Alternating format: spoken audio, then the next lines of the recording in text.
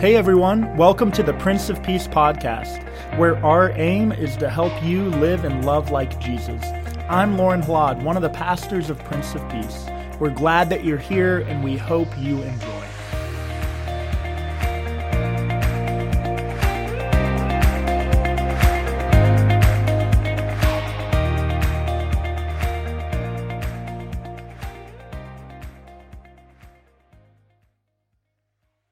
Good morning, and Merry Christmas. And this morning is a morning of celebration.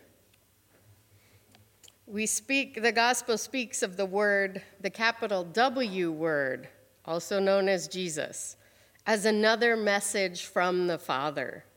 When God speaks, things happen. When God first speaks, God says, "Let there be light." And there is light. There is organization found within the chaos. God speaks sky and waters, sun, moon, and stars, all the critters and the water, the sea and the land, and then humankind. God speaks and things happen. Continuing through the Old Testament, God speaks to people in many ways. The two that come to mind are Moses and the burning bush, and Elijah.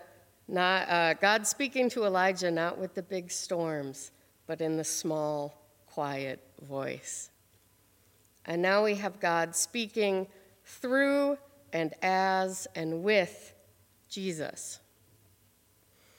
The Hebrews verse speaks of Jesus as a reflection of God the Father. And it reminded me of a quote from Timothy J. Wengert.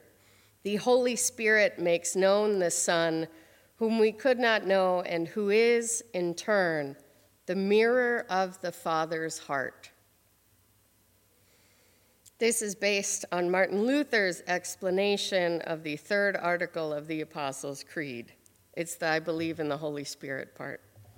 Martin Luther says, "I believe I cannot come to my Lord Jesus by my own intelligence or power, but the Holy Spirit calls me to the gospel, enlightens me with the Spirit's gifts, made me holy and kept me in the true faith, just as the Spirit calls, gathers together, enlightens and makes holy the whole church, and keeps us with Jesus in the one true faith." The Holy Spirit calls us, shows us Jesus, and Jesus is a reflection of God, the Creator. Because the Spirit shows us Jesus, we can know Jesus and know God. The Spirit, Jesus, and God, the Creator, are all one God, yet are distinct and complete persons. And that is the mystery of our Trinity. The three persons of the Trinity working together to reveal the glory of our one true God. Jesus is God, and Jesus, born of a woman, experienced humanity. God, through Jesus, intimately and personally knows what it's like to be human. Scripture tells us that as an adult, Jesus grieved the loss of his friend Lazarus. He became angry in the temple at disrespect and injustice, and that Jesus is moved by his emotions just as humans are. But what about Jesus as a child? What were Jesus' first words? Did he know what was going on when his family cheered when he took his first steps? What was Jesus' first childhood encounter with death? And how, or did it shape him like it shapes us all? How long did it take Jesus to learn how to be potty trained? And did Jesus ever cut his own bangs? We all did it, so it's a funny image. But even wrapped up in all these questions, there exists the knowledge that God, the big creator God with all their power, through Jesus, knows what it's like to be human. God approaches you, speaks to you through a baby. God lives with you through all stages of life. The UN says about 350,000 babies are born each day. That's somehow about 4.3 babies per second, which I don't understand the 0.3, but I didn't make the statistic. Birth is a miracle.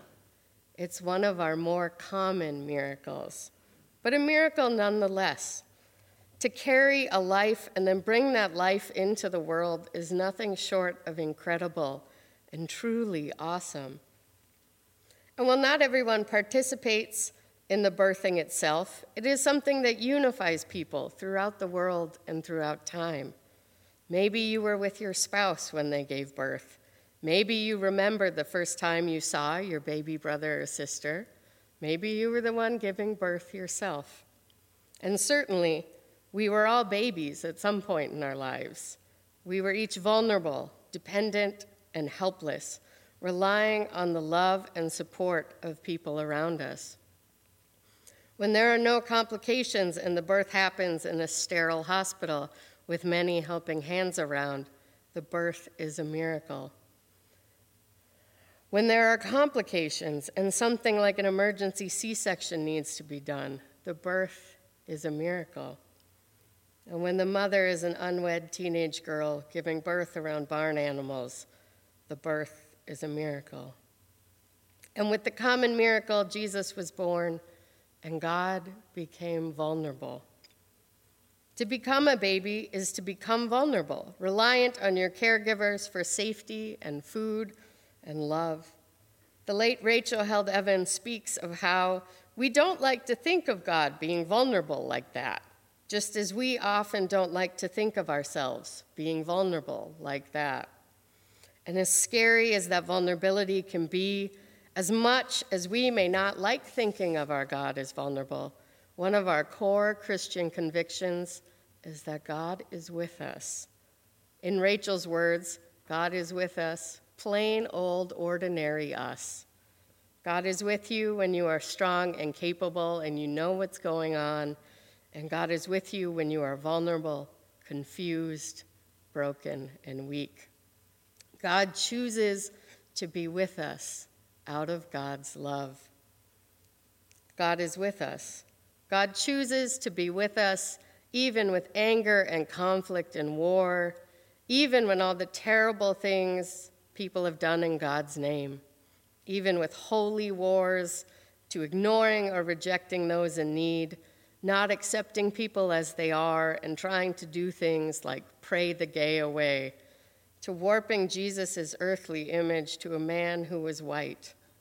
The list could go on, but despite all these problems, God chooses to be with us. God loves us and loves you. God appears among us as Jesus and lives with us. God chose to be in the middle of an exhausted family who traveled miles, probably stressed out and cranky after their journey, and God chose to be there, to turn this moment of exhaustion and stress and vulnerability into a pivotal moment of God's story. God could have picked any moment to show the world God's glory and power and splendor. And while there are many dramatic and spectacular ways to appear, God picked the most common miracle. And so we celebrate today. We celebrate the birth of Jesus through the power of the Spirit. We celebrate Mary's agreement and trust, and Joseph's faithfulness to God and Mary.